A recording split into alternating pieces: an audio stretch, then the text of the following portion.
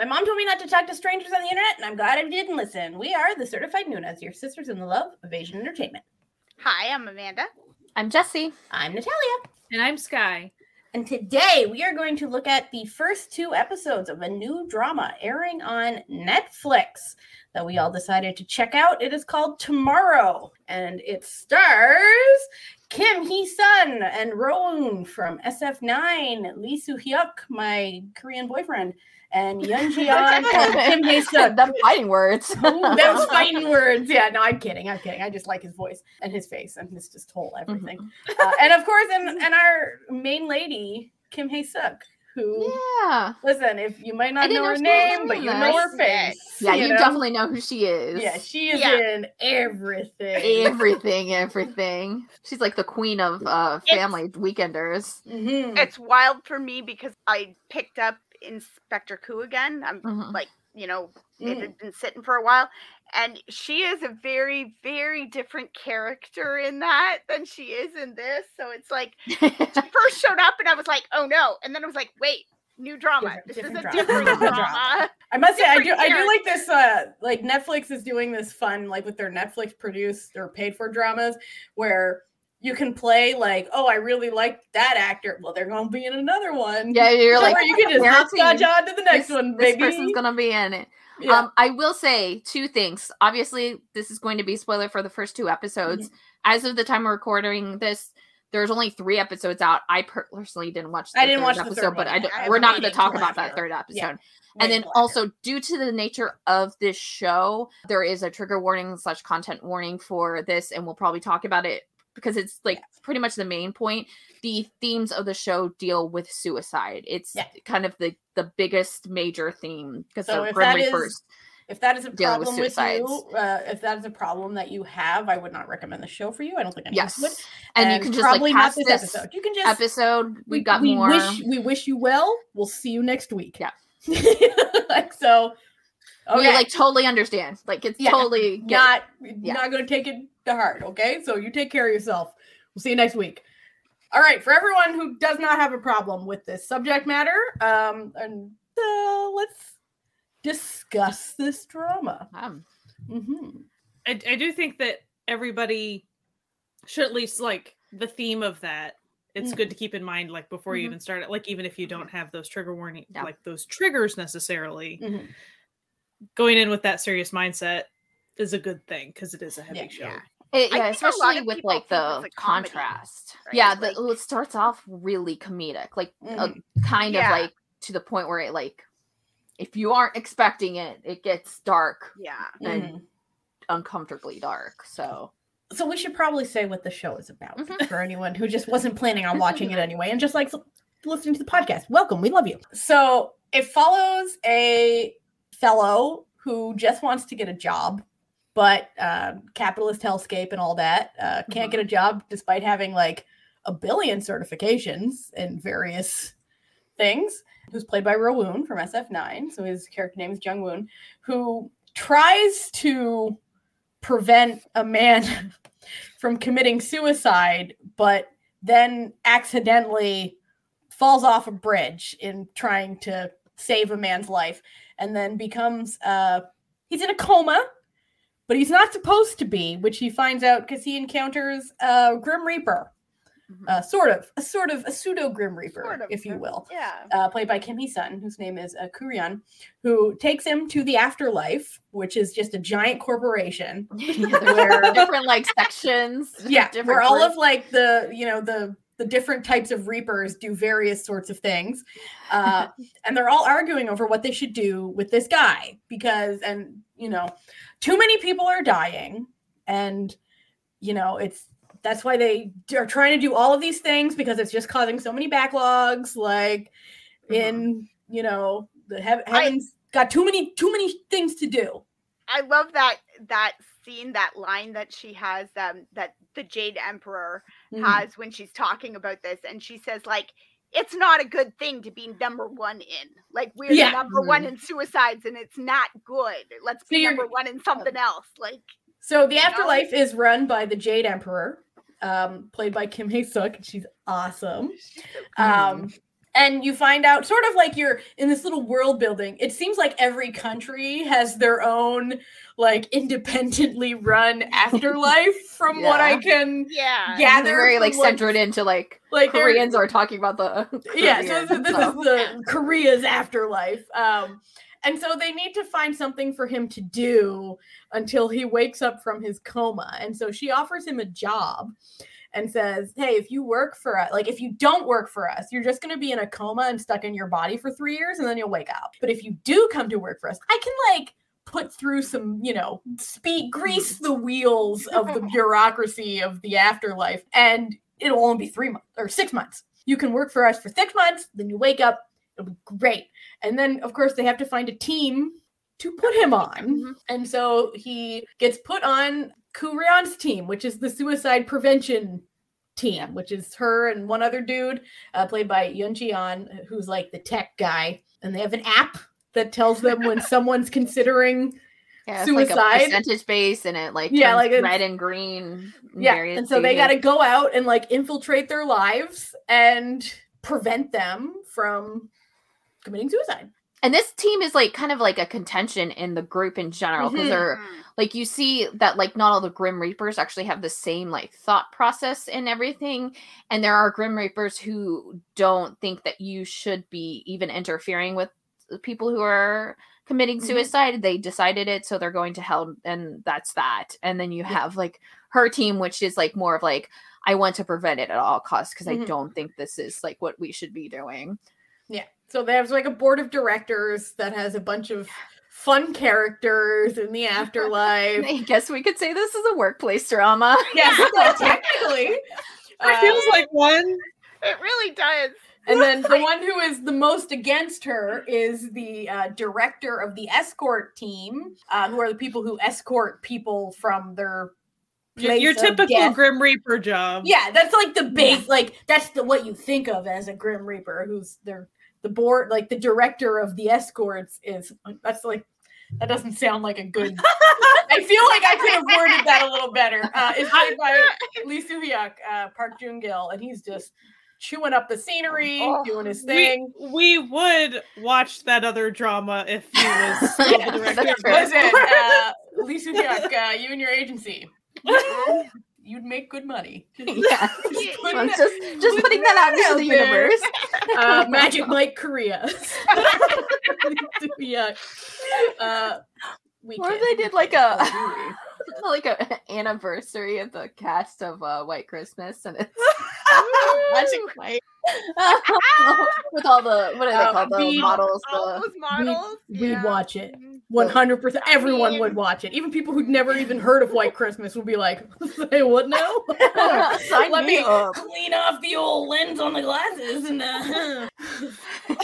Some could be like the person who runs everything. He's just like this major businesswoman. He's just playing the DJ. The DJ who just puts on the sexy music at the strip club. Anyway, back to the stuff. So that's the basic premise of the whole thing. Also, Rowan's character, Jun-woong, is a himbo. He's just for lack of a better word. He is a sweet, kind, respectful little bean who just... And he genuinely cares. Yeah, genuinely cares about everyone he meets. Like, I mean, that suicide that he tries to prevent, he's like, nope, not getting involved.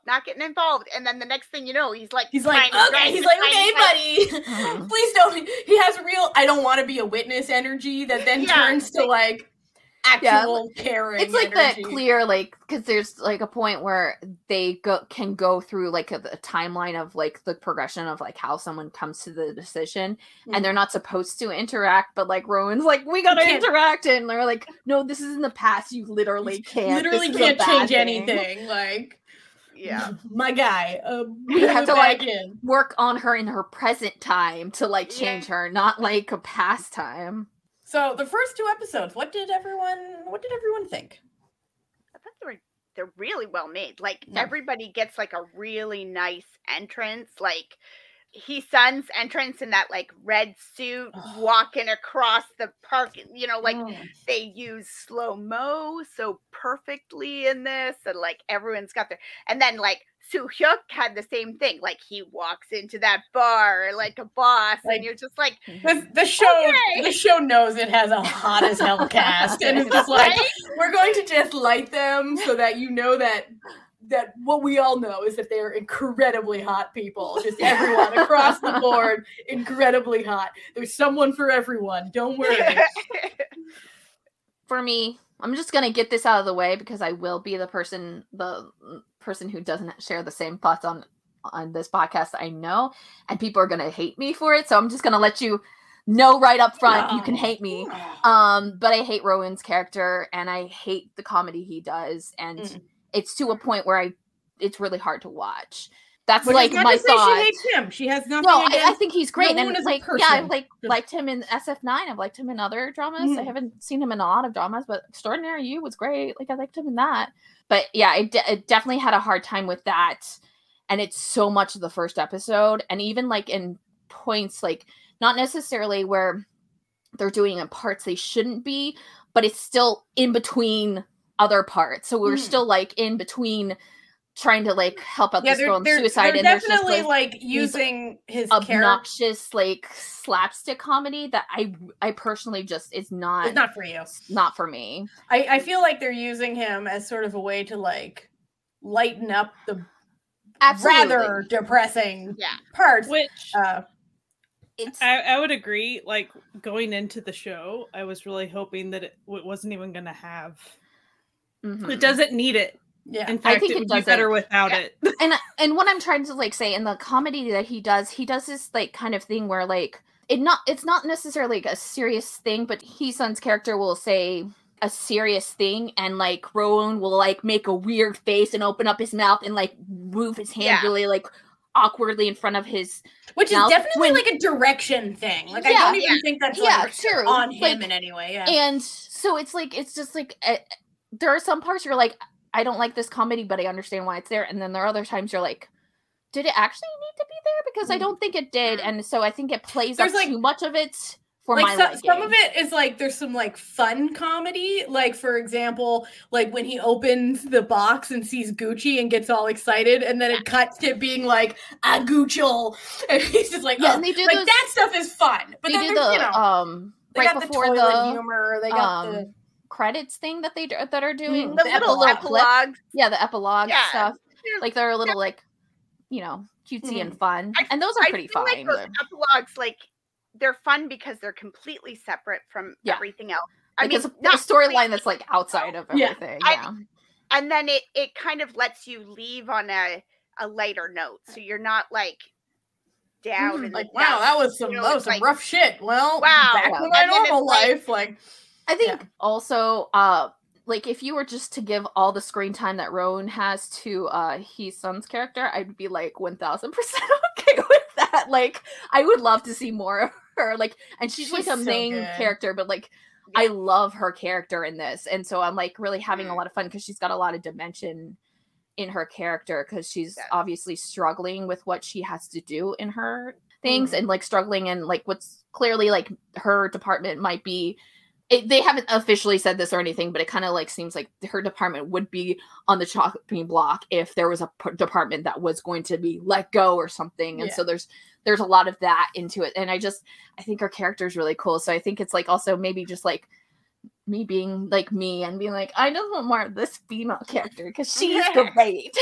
Well, I get it. Like Rowan brings in the Watchers. I get it. And he's sweet and I understand. And it's not like he's a horrible character, and he does really nice things, and he is the one to be like the human of the group. The slapstick. Like they could do it. I agree. They could do it without the slapstick. Yeah. Well, because there were times it definitely lessened the situation. Like it wasn't, yay, it's a break. It was, why are they making that character react so strangely in that situation when it was very serious? And it was like, and there was also no need for a comic break then either. I think I would be more not okay with it if it was like constantly in a part where it really is making fun of the situations and like there's a lot of stuff you could be super inappropriate about in this. But like there's a lot of ways that the show like could still show that his sort of more compassionate personality.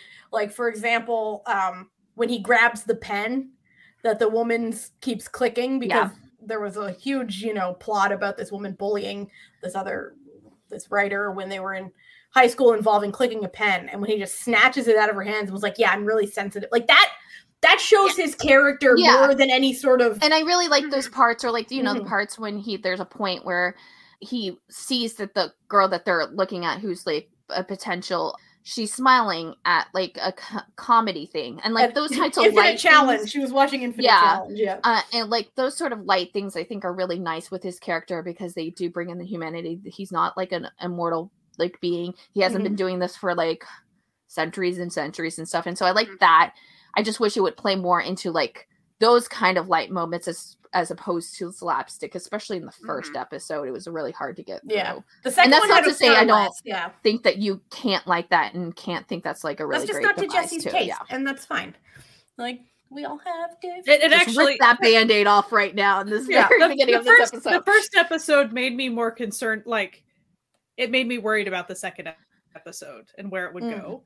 Like how it would maintain like tone. It really did. But then at least it didn't it found its stride. Slapstick. So I feel like maybe it'll be less and less as time goes on, hopefully, because like the first episode was sort of, I feel like, was really trying to show like how much of a difference these two people are, like how different these two people are. I know. Ooh, look, like he's goofy, she's serious. And she's serious. I don't know, like setting up the dynamic, but like maybe tried a little too hard on that dynamic unnecessarily, And I suspect that will settle over time, because obviously the point is going to be that he's going to soften up, round off some of her edge. He's going to see that there's a place for compassion within this as well, but he's also going to see that her hard attitude has a place. Etc. The classic. Look, it's better if you're together. That sort of thing. That whole workplace drama thing. Of course. It's 100% a workplace drama, which is so bizarre to think. It's a supernatural workplace drama. It's such a like typical office drama too, with the little computer nerds in the basement that like Rowoon goes to work with for a little bit, and their job is like they're like computer nerds who put together the like flashback of your life. Yeah, like what you see, the memories of your life before you die. It's like there's people going through your memories, and like these are the ones that you should look at before you die. And like the escort team is like very nice looking and all like and beautiful suits, and like they just like walk in and you like you're like step back and you're like I liked how Rowoon's character was like, I want to be on that team. Their suits are really nice. Really, and then Lee Soo-hyuk is like, I would rather die than have you on my team. You friggin' weirdo. Get away from you. Are not even good enough to gaze upon me. Like, be gone. I'm really like intrigued by the other dude on the task force who goes home at the same time every day. Yeah. Never works overtime, and there's something there. Like there's like something that we're going to be revealed about him. I know. I kind of wonder, like, because Korean workplace dramas do this. They don't do it as much as J-drama workplace dramas, where they like really hone in on things that are happening in the workforce that are bad, and they want to address them, like all the like the kind of like social issues. And so like in a J-drama workplace, they would be doing that because they want to like promote healthy work life business, that sort of thing. And I don't know that that's the case in this too. So I'm like, maybe, but also it could be a past life thing, or or it's like, because he says like there's just like one line in the second episode where he's like, oh, the alarm's gone, and she's like, really? Like, not even today? And he's like, not even, like, you promised me that I could always leave when the alarm goes off, and there's something there, and I'm intrigued. Yeah, also, well, and then when he comes back, she said something about like, did you find it? And he says no. Yeah. She's like, oh. And so what's he looking for? Something's going on. His character intrigues me. Happened when he died, and we need to find the story about that. And then there's the bigger arc of Kim Hee-sun's character got told by the Jade Emperor there's one specific person that you need to save.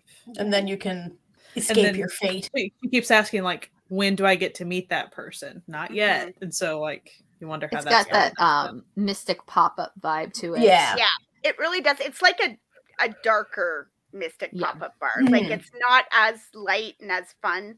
And Mystic Pop-Up Bar got dark at times. Yeah, but this definitely gets a lot darker. It's a lot darker and for longer. Like, it's more... It sort of starts at the bottom end of the dark stuff for Mystic Pop-Up. So... Yeah. And like, we obviously only had the 2 episodes, and like, it kind of seems like it's going to be like 1 suicide per 2 episodes kind of thing. That probably is what's going to happen.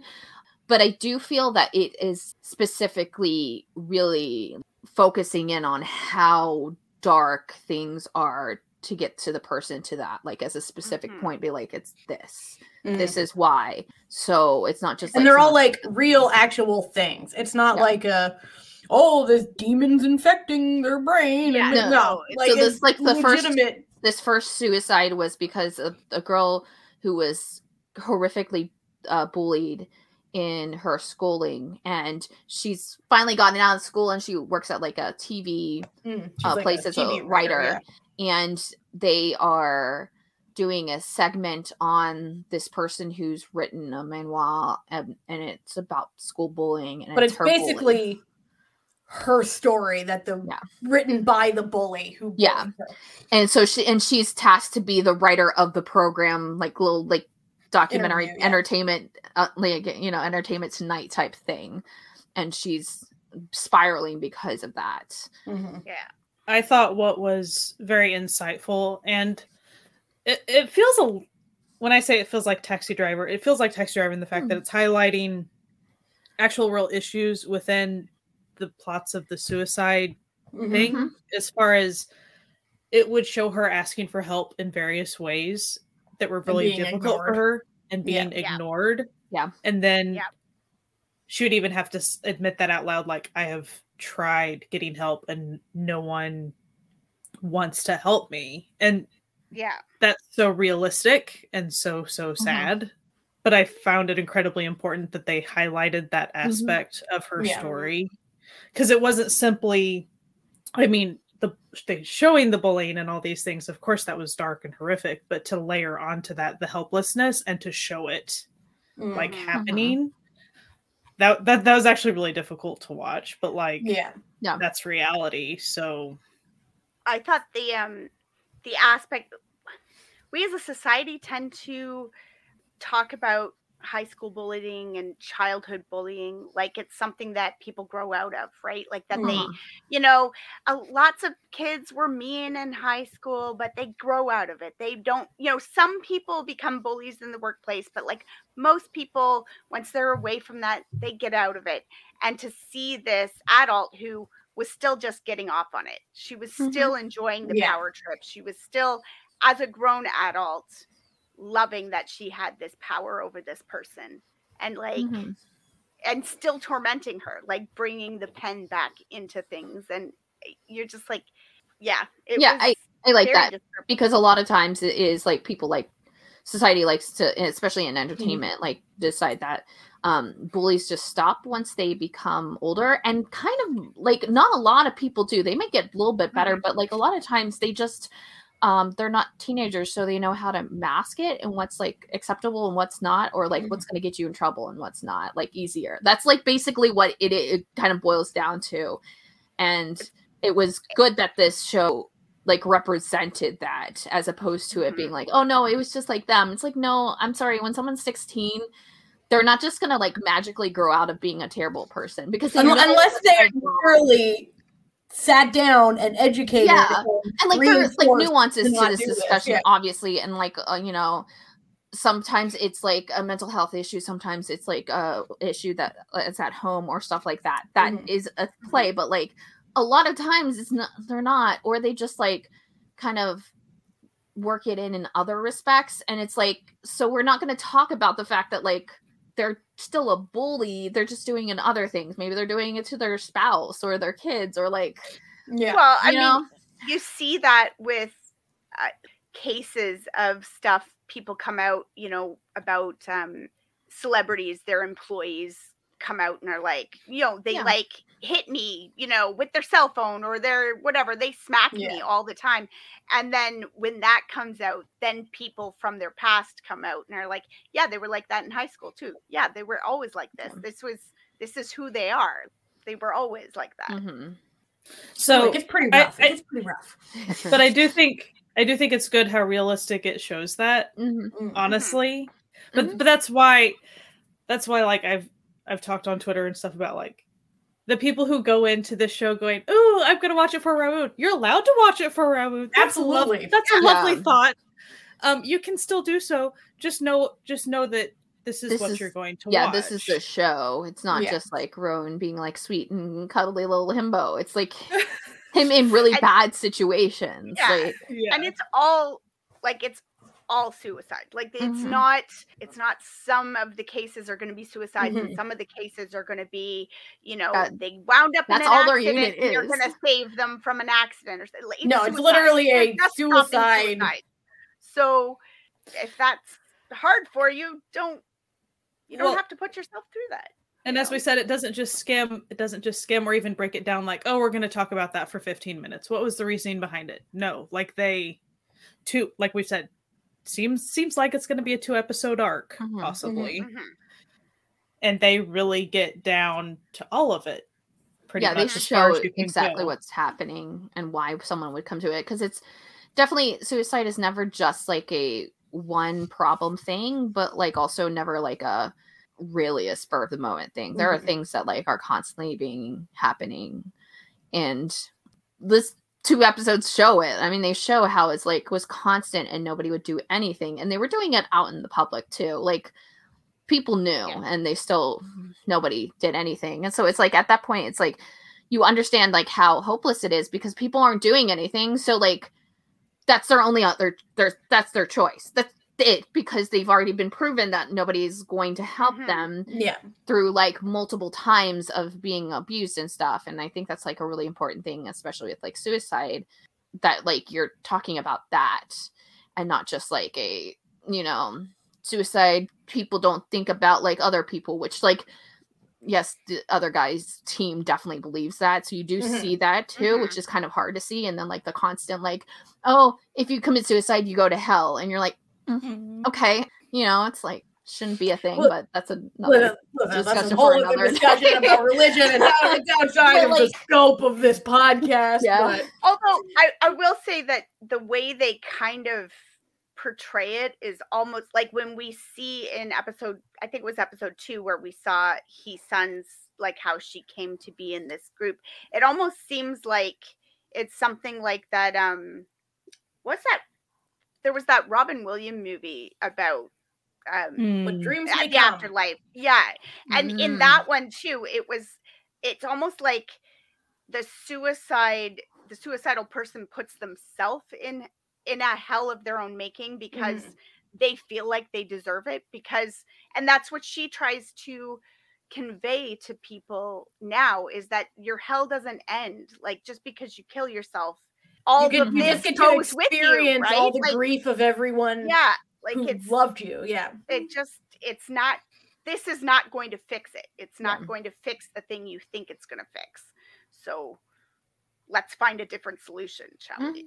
I will say I really enjoyed the end of episode 2 where Hee-sun's character had a lot of revenge moments on the bullies. I really liked that. It's definitely good. And again, Taxi Driver vibes, loved it. I mean, I loved it, like, and she did it for everyone. So it was like not only the main bully, but like the lesser bullies who are still technically bullies too. They just weren't as psychotic as she was. And then they used, figuring out that to like, be bully against, the main bully or whatever, but they still like deserve stuff, and like she still does stuff to them. And I was like, that's nice, because it was like they were like, we didn't do anything, and she's like, yes, you did. I mean, she's definitely the character to like be like, yeah, I'm going to listen to these people that like society's not listening to, and like actually be the one to kind of defend them, which is like really nice. And then even going after the boss. Yeah. And like pretty much ruining his career, obvious, like that that was not going to be something to come back from. And like So, she's at the end, she's like, I'll take interviews. I'm like, yeah, girl. throw away the book. Like, it was like, yes. Get your writing career back. So that felt really cathartic. Like, Mhm. and that is, you know, that's the fun fantasy aspect in my. I mean, there's a lot of small fun fantasy details through the rest of it, but I really enjoyed. I like the cathartic aspect of the revenge at the end. And again, He-Sun looking like a boss, like she always does, right? Just, I mean, that one was it. I think in episode 2, like at the business meeting or whatever, and she's in like this gorgeous sort of black coat, trench coat kind of dress thing, and with that white sparkly, the silver white sparkly boots, like knee-high boots, and just like walking through. And of course, slow-mo again for a moment because you gotta slow down and appreciate. Well, and then she had to appreciate greatness, you know. She had an encounter with the other Grim Reaper guy, and it was just like a moment of like, you both are gorgeous. I mean, that was not the point, but Too hot. Look at that. Ooh, too hot. Like, oh, your characters hate each other. Got it. I'm glad that we saw you in the same frame. That was enjoyable. Thank you. Like, I do love that energy. I do love that enemy's energy. You know, two hot enemies. I have to say, I do feel a little bit bad for one person. And that was Jung Jung-ha, who they pulled out for a cameo and a poop joke. And I was just like, oh. Like, poor buddy. Come on. I did like the cameo, but I could have done without the poop joking part of the cameo. It's just like, you know. But listen, that's just the K-drama way. They can't help themselves. I guess a Korean culture way. That's just like that. Well, was it when we were watching Kin Porsche, I think somebody was like, oh, boy love series, they always have to have the poop jokes, the toilet humor. And I was like, oh, no. That is not the boy love way. That is the Asian drama way. That's just like, you know, let's talk about Infinite Challenge ended. He's just been, you know, here and there. You know, I just feel bad. Can we talk about the Jade Emperor, though? Oh, yeah. Hell yes. Really. The shoulders on that cape. Hell yeah. Like, listen, those shoulders were like reaching to heaven. Oh my God. But the way she like first comes in is so cute. Just like everyone's grandma. Just coming around, making sure everyone's eating, everyone's having a good day. Well, she was obviously dressed as, so in those workplace dramas, there's always like a health drink lady or like a vitamin juice supplement lady. Yeah. And she's always dressed, you know, that outfit of the sun hat, because you know, she gets a lot of her walking in and does all these things. What I did wonder about that moment was, did they all know she was the Jade Emperor? I think so. They're just used to it. But she's the boss, but she's the loving boss. She's awesome. Loves everybody. And then obviously Rowan did not know, which was that was funny. Well, obviously, because he does not work there. He's and he asks, he knows he's waiting, and he asks like He-Sun's character, he's like, you know, the Jade Emperor, does he have a long white beard and flowing cloaks? And she's like, sure, we'll go with that. And she leaves, and then this grandma comes in, and he's like, okay, grandma, thanks for the juice box, but like, I'm waiting for the Jade Emperor. And she's like, oh, okay. Oh, are you? I think Kim Hee-sun's character is like, oh, like, it's terrifying. Like, he'll like, you know, trying to like scare this kid. And so he's like, is it Jade Emperor really like is volatile? And Kim Hee-sun's character is just like, okay. All right, I see what's happening here. But oh my God, serving looks the women in this show. They really are. Yes. It's all around nice on the eyes for everyone involved. And I was like mentioning that. So I was watching it and my husband was sitting next to me and I was like, you know what? Like, I really love that recently there's been more and more Korean dramas that have middle-aged women as the main characters, not as someone's absolutely. mom. Like, because it's just like, you know, there's this whole like sad but true joke is like, as soon as you hit 30, suddenly you're playing the mom to like 20-year-olds for some reason. Oh yeah, like, and it's like everywhere too, but like it's just like, even like something like Playful Kiss, I think, is one of the first ones that I encountered in, and it's also one of the first dramas I watched. But like the mom in Playful Kiss, if she's like 5 years older than KJ, like something absurd, and you're like, there was a skit at one point that had Courtney Cox in it, where they were like, "Oh, you've turned 40," and they're like setting her out to like. Like, they're like, we'll put you in the boat for your Viking funeral, because, like, you know, you're basically dead at this point. And so I really like this new trend of, you know, middle-aged hot women just being hot women, you know? Like, it's so nice to guess see. what? Kim Hae-suk, yeah, she might be in her 70s, but she's hot. Like, absolutely, and super talented and hardworking. Oh, hell yeah! It's great that she gets interesting roles that she gets to like chew on and stuff, because everyone would be missing out, not being able to have roles. And she's so prolific that, luckily for her, at this point in her career, she's like, listen, she can do whatever project she wants to do. Yeah, she'd be like, you know what I mean? Like this, and they're like, yes, please. she's literally called the mother of K-dramas. Yeah. For various, I think she's played everyone's mom at some point, I'm sure. Oh, I'm sure. Like, I don't think there's like a single actress out there that she hasn't like some sort of maternal. She's bankable. It's just nice to see older women playing not moms. Yeah. Nothing wrong with playing moms. Don't get me wrong. Don't get it twisted. Like but grandmas, and like you're like, but there's more roles.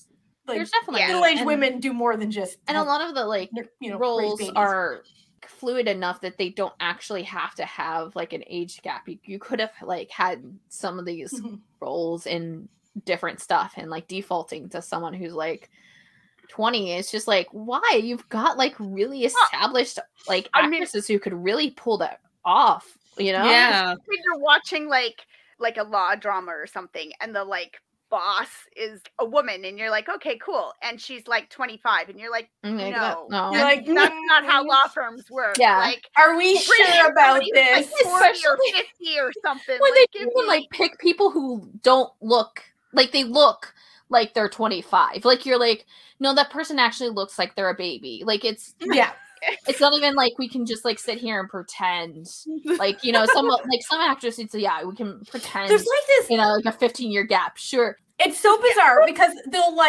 they somehow think that 25-year-olds can play both 16 and 35-year-olds at the same time. And it's friggin' weird. Just cast like an 18-year-old to play the 16-year-old. Cast a 35-year-old to play the 35-year-old. It's not that hard. Like, sometimes where you're like uncomfortable because they're so young, and you know that they're not supposed to be that way. And no matter what the show is like trying to do for you, you're like, this is uncomfortable. And I've seen this like in the reverse, where males get to be super old and then play the really young, and that's what happened on one of the other dramas, where it literally made me uncomfortable the entire time, and it was so just ridiculous watching. I'm like, you cannot tell me that person was like, they'll have like flashback scenes where like the person is like a 6-year-old, and I'm like, no, clearly he would have been a 25-year-old flashback. Okay. Like, and I know this, you couldn't just hire an actor to play the younger version of them. Yeah, it's like uncomfortable, like not only in relationships, but like in terms of like their jobs and stuff. And you're like, I'm uncomfortable, like especially with like watching a crime thriller. I'm like, I just think you're a baby, like, and then like you're supposed to be like, you're like, is it that type of crime? Like, what you know, right? That type of crime. You actually have the years to like solve this. Like, I don't think you do. Especially when it's like a romance. I don't have a problem with an age gap romance. So if you've got a 50-year-old actor and a 30-year-old actress, okay, fine. But don't pretend. But don't tell me that they met when she was in high school. Yeah, they're not the same age. And that he was only a couple years older than her. Don't play these games with us. We're not 20 stupid. years older than her. I can't buy that. Like, I'm not going to buy it. Unless the plot isn't around this strangely old-looking man who's like been discriminated against for looking old his whole life. Like most of those things, they don't even try to make his like characters like who he is like younger too. He plays a 50-year-old as a 50-year-old, and you're like, that's like okay. So like, there's a lot of contention with like Goblin, but at least you were like, yeah, that's a 16-year-old in his mind. Like like you don't think he's like an old guy, like, like in terms of like his mental age.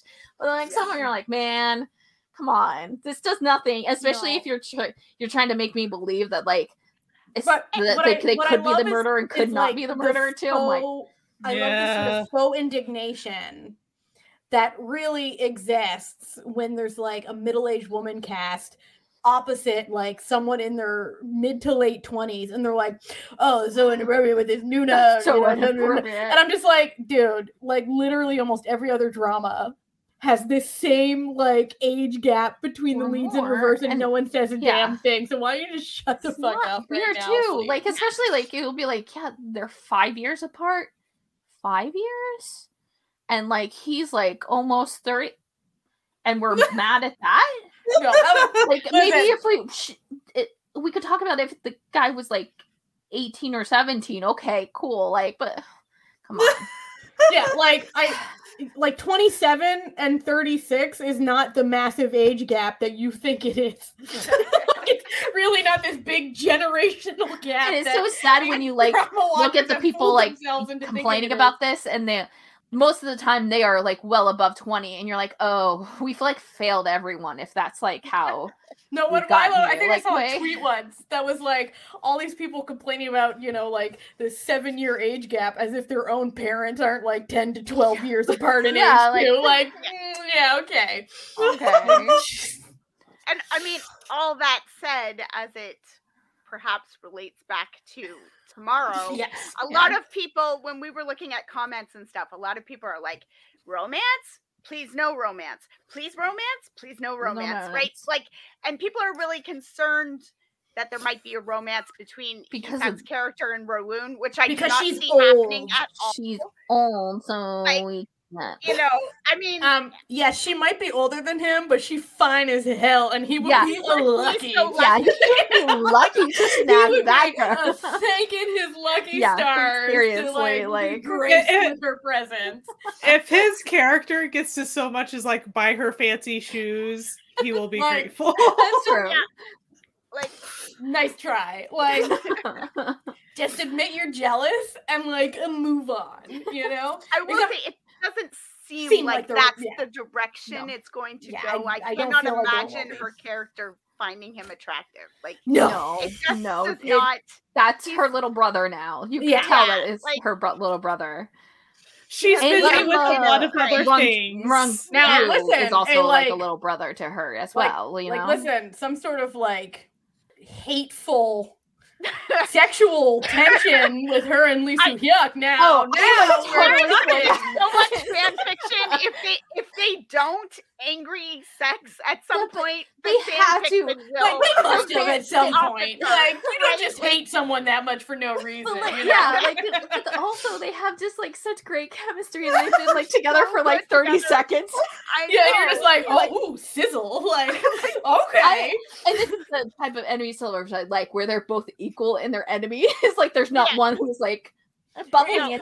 I really sort of like equal hate. It's I really sort of like that. Like, I hate you so much, but goddamn, you're sexy. Like, I love that vibe, because like that's sort of like I'm feeling the tension. Like, I'm not saying it'll and then happen. like they're glaring at each other, and like everybody in the room is like, oh yeah, like feeling a little. Keep it to the bedroom, fella and lady. Like, leave them alone. Like, listen, I'm not saying it'll happen. I'm just saying it should. I do not disagree. Even if it was just like a little backstory, and that's why they hate each other so much, I'd be like, because like there's really no reason for them to be this at odds in what is essentially just a workplace disagreement. He seems like the type that would be like a super cool customer about many emotional things. But like, also, are they actually like working with each other that much? Yeah, like their meetings because they're both heads of their department, sure. But like once a week, if that, and then they're on their way doing their own stuff. Like, yeah, but there seems like there's a lot of animosity there. And absolutely. I'm not saying I'm already writing the fanfic, but like. But you might be able to see it. The gears are turning, you know. But maybe by episode 16, if we don't have anything, she might be pitting like a post. You know, I think if we get nothing out of this at the end of episode 16, check back on my AO3. There might be a little one shot on there. Who knows? Like, I'm sure there is someone out there right now who's like, I've already got it started. I got it. They're like, girl, I am ahead of you. I got this. Because like when they saw the posters, they're just like, ooh. They were some nice posters. Oh my gosh, they were. Oh, beautiful lighting.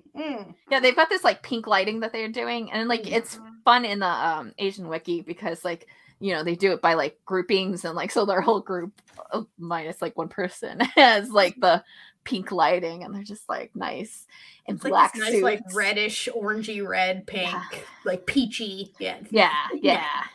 So, it's nice. I did have a wondering about the like department heads or the board of directors or whoever they are. Well, first of all, I wondered what their names were because no one subtitled that on Netflix, which was sad. But luckily, Asian Wiki, as always, came through. Gave us all their names. I did wonder if they had any like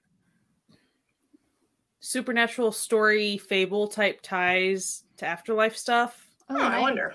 So for instance, in the Tale of the Nine-Tailed, it talks about like there were these glasses, yada yada, and so like one of the characters is obviously has these very different glasses that he's wearing. So like that made me think of that. There might be. And I wondered what if the styling of those characters, because they were kind of all styled differently and stuff. I wondered. Yeah, they all look like they were from different eras. Or like if could it be something that maybe they're like significant figures, public figures, like kings or something in Korean history too? Like I just thought like a female director, like she gave off works for the art department kind of vibes. Like she had that sort of like the beret and the kind of like look to her, and I thought, okay, so I don't know what the art department in the afterlife does, but she's clearly the kind of like fashion or whatever. Like maybe we'll find out. Maybe that'll be like we got to see the like, you know, the basement dweller nerds that make the flashback scenes. Maybe we'll get to see the other departments as maybe they have to keep on going to the different departments for different like cases. Because this is a workplace drama after all. Or maybe they'll have to team up once in a while with something in order to get help or whatever. You gotta convince this department to release the whatevers so that you can, or maybe make a new key of memory from whoever. Which I thought that was a cool mechanic that was actually very simple, like as far as the key and then the way they had to keep finding doors and stuff. I thought that was pretty neat. I will admit, narratively, between the end of episode 1 and the beginning of episode 2, I got a little confused for a second there. Some shows in general do this. It's not like Tomorrow is the outlier. Sometimes this just happens with shows to where it's going to be hard for me to describe, so I'm going to try to generally describe it. The events that they show at the end of episode 1 narratively make sense together, and so that's where you end it. So then when episode 2 starts up, you kind of start over again with those same events, but then all of a sudden, narratively, it's totally different, and you have other stuff added in, and it's not like you're just filling in details. It was like a fair bit different. As far as causes and effects. And then, like, when you're actually, for instance, when the memories are starting to finally break, since you already saw that at the end of episode 1, and then at the beginning of episode 2, how it was like, then trying to fill in, well, it was because Rowan's character, like, kind of screwed up. But since, I don't know, since they had already shown that it was breaking at the end of episode 1, it made it a little more confusing. Weird. And it was a lot of, like, often K-dramas do that, where the first bit of the next episode is like a rehash of this last bit. Of the last bit of, and sometimes it's a direct one, and sometimes they do seem to almost be telling it from a different viewpoint or a different person's perspective. But like this one, some of it went on almost too long before they got to the part that was changing, and I was like, why are we doing all of this scene again? Like, I remember I just watched it yesterday. Like, I'm still here, you know, like. And well, especially if you're binging it, it was like super weird. Yeah. Once you go into like consecutively. I mean, and it was because of the length of it too that made it more confusing to me, because it took so long. At the beginning of episode 2, it was obvious, like, eventually it became, it's because Ruin's character eventually stepped in and they perceived him, and therefore that's what caused everything to break. Yeah. Which makes more sense than... Yeah, it makes sense, but it took, was it 10, 15, 20 minutes? I mean, it was... Yeah, it was like a substantial, especially because these episodes are only an hour long, too. So it was like a percentage, a good percentage of the like final length of the episode. I mean, when I first, because I had stopped watching after I started up episode 2, and then I walked away and I couldn't get back to it until the next day. And so when I started up episode 2 again, I thought Netflix had like ignored the fact that I started episode 2 and like put me back into episode 1 because it was so similar. I was like, wait, did I jump? Was there a glitch? And then suddenly something was different. I was like, oh, okay. But yeah, it was definitely a little like, especially because I did them like back to back. So it was like kind of like, oh, this is like a abnormally long, like exactly the same like rehash, and you're like, oh, what's okay? And then it kind of like, okay, I got there, but yeah, it was a little hard to follow. To where, I mean, if they had maybe done the end of episode 1 a little bit different, like showed just a little at the end of episode 1, and then it'd just be obvious, kind of like, oh, next time, you know, I don't know. Like, you know, like the end of episode 1, it was kind of like very much focused on like one person's view, and then like when they got into the other one, it's like you're clearly on a different angle, so like you kind of like at least get that like, oh, it's the same, but like I'm like 2 feet over, so there's something different about this. Or like an emphasis on, oh, we lost the key this time. You know, if something was just cut differently or whatever it would have been. I'm just saying it was really confusing. Now, if you watched episode 1 and then you like waited a week or 2 to pick up episode, like you'd be like, oh, it's fine. Like, no big deal. When you watch them one after the other, I was like, wow, this is a really long backtrack. Okay. A lot. And then I was like, oh, we're switching it up. Okay. But especially because of the subject matter, I think too. Yeah. Because it was showing the bullying even at the end of episode 1. So like, so it was a lot. Like it was a good solid. If you're watching them back to back, you're getting a good solid, probably 20 minutes at least of bullying scenes, and they're fairly intense. Like nothing. I would say if you're used to Korean dramas that have bullying in them, it's nothing new. Like it's intense, but it's not. And it's not, you know, bloody or sexual violence or, you know, stuff like that. But so it was intense, but it wasn't like, I don't know. I didn't feel like, okay, this is something worse than anything I've witnessed before in a K-drama. But for 20 minutes in a row, it's a lot. Yeah. I really enjoyed the show.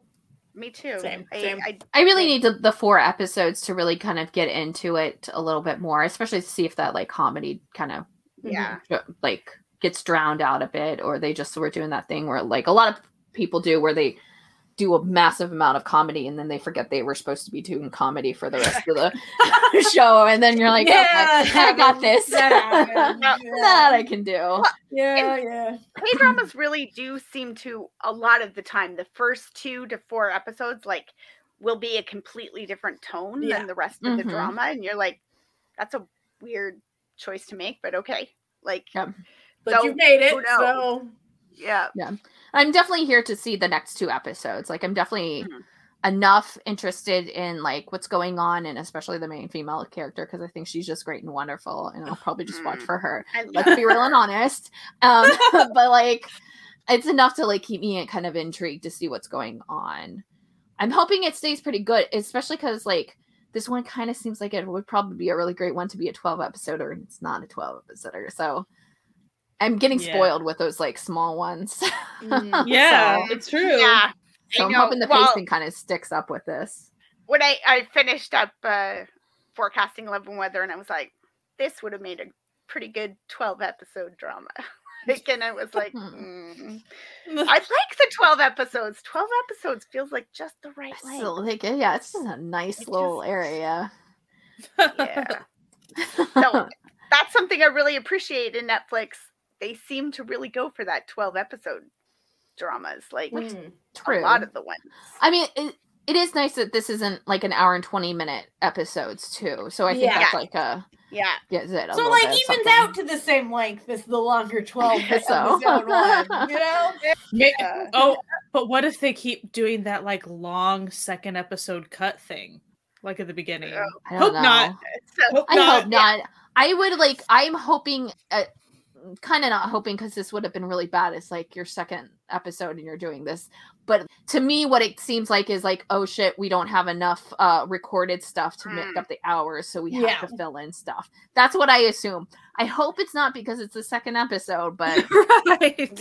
Yeah things happen, I guess. It's COVID time, whatever, you know. Like honestly, it's like at the end of the day, it's just all K-dramas. It doesn't have to be perfect, and it doesn't have to be great, and doesn't have to be like oh my gosh, best thing that I've ever seen in my life, you know? You can still enjoy it if you can. But we want to see a lot of Kim Hee-sun's character doing a lot of things. Ooh, get your fans ready, ladies, because it's going to get hot in here. Her hair color is so good. That that peachy pink. Oh, yes. And then, I always want to take it to the hairdresser and be like, this is what I would like, please. Just make me her, please.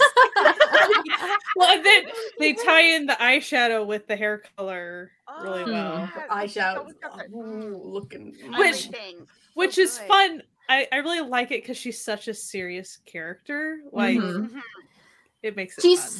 Serious and kind of mysterious, but not in the normal serious, mysterious character. Like, it's not like she's like purposely hiding things. It's just like she does have it. We just haven't been introduced to it, because there's like, we're strangers, so we obviously don't know, and the people around her are strangers, and why would they know? You know, like, so it's got that like fun, like, what's up with her? What's going on? I'm very intrigued by this and what we're gonna find out later on in episodes.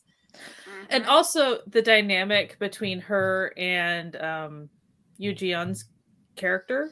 Like, because even their dynamic, like how her character doesn't appreciate that he's getting off at that time all the time. But still, but at the same time, obviously made a promise, like She abided by the contract that she made with him. It's like kind of like that she doesn't hate it, because there was like one time and she was like, "Oh, is it time? Okay, I've got this." Like, it was like very like matter of fact, because you know it's when Rowan was like off the bridge, you know, at that point and he's like, "Oh, you know, it's like time," and she's like, "I got this, whatever, go." And they don't drag their ass out of the water. I'm the manager. This is like my like lot in life. So she's an actual good manager, unlike many other managers out there. And also, he backtalks her issue. He backtalks her a lot. Like to a fun extent. There's like a fun dynamic. They're like a team, right? Yeah, they're definitely a team. I mean, she is the manager, but it's not like she's the boss and he's the subordinate. They're a team that works together, and you see that in their interactions, which is nice. Yeah. I was looking up the different, like the different department heads, and a lot of them just say department head on my drama list.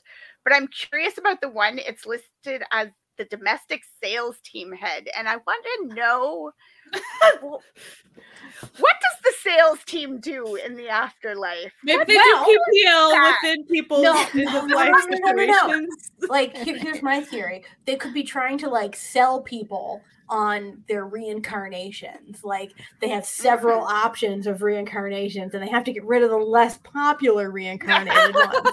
So they gotta, like, you know. Do you have to do stuff? Is there, like, a thing that, like, you know, there's a penance program where you're, like, have to be, like, doing stuff, and they're like, okay, if you do this, I'll sell you this package, which then, like, gives you, like, 2 years off of your stuff or something like that. Yeah. Like, if you do these things... I'm really excited about the workplace aspect too, because I did. Yeah, we all love a good workplace drama, don't we, ladies? We do. Well, that listen, if we can turn anything into a workplace drama, if we try. Like, they even had like these flying elevator things. Do you remember? Like he walks in, they walk in, and they had like these elevators that had like propellers on them. I thought it was really cool. Yeah, the afterlife looks fun as hell. Flying elevators. I think of Cabin in the Woods. No, God, I love that movie. So good. It's a horror and like. I obviously have not watched Cabin in the Woods.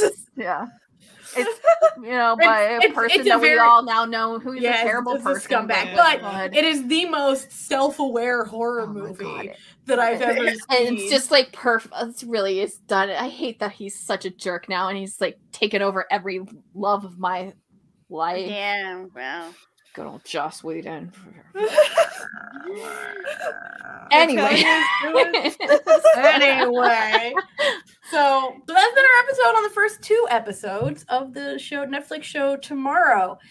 If you would like to discuss the first 4 episodes and you're listening to this the day it comes out, you got to check out our YouTube on Wednesday, because we will be doing a live stream about the first 4 episodes where we chat with people who've also watched it and had a good time. And you can talk more about it, get deeper in. That's right. We can listen. If you really loved this Kim Hee-sun mommy stuff, like, you're gonna love our live stream, I'm sure. Like, just putting that out there.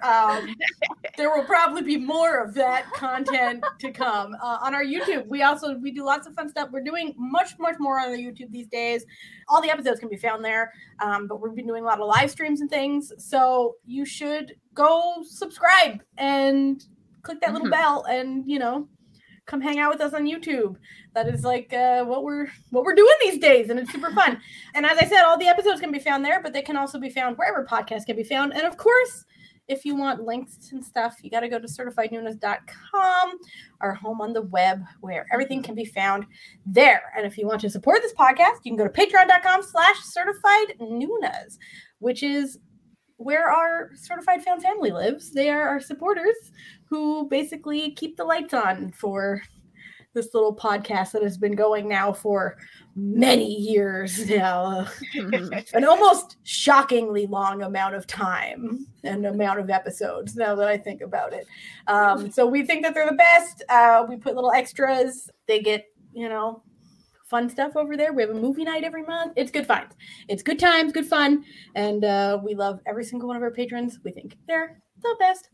Anyway, we hope you have a fantastic week. Take care of yourself and wash your hands, wear a mask. And as always, keep enjoying Asian entertainment. Bye. Bye.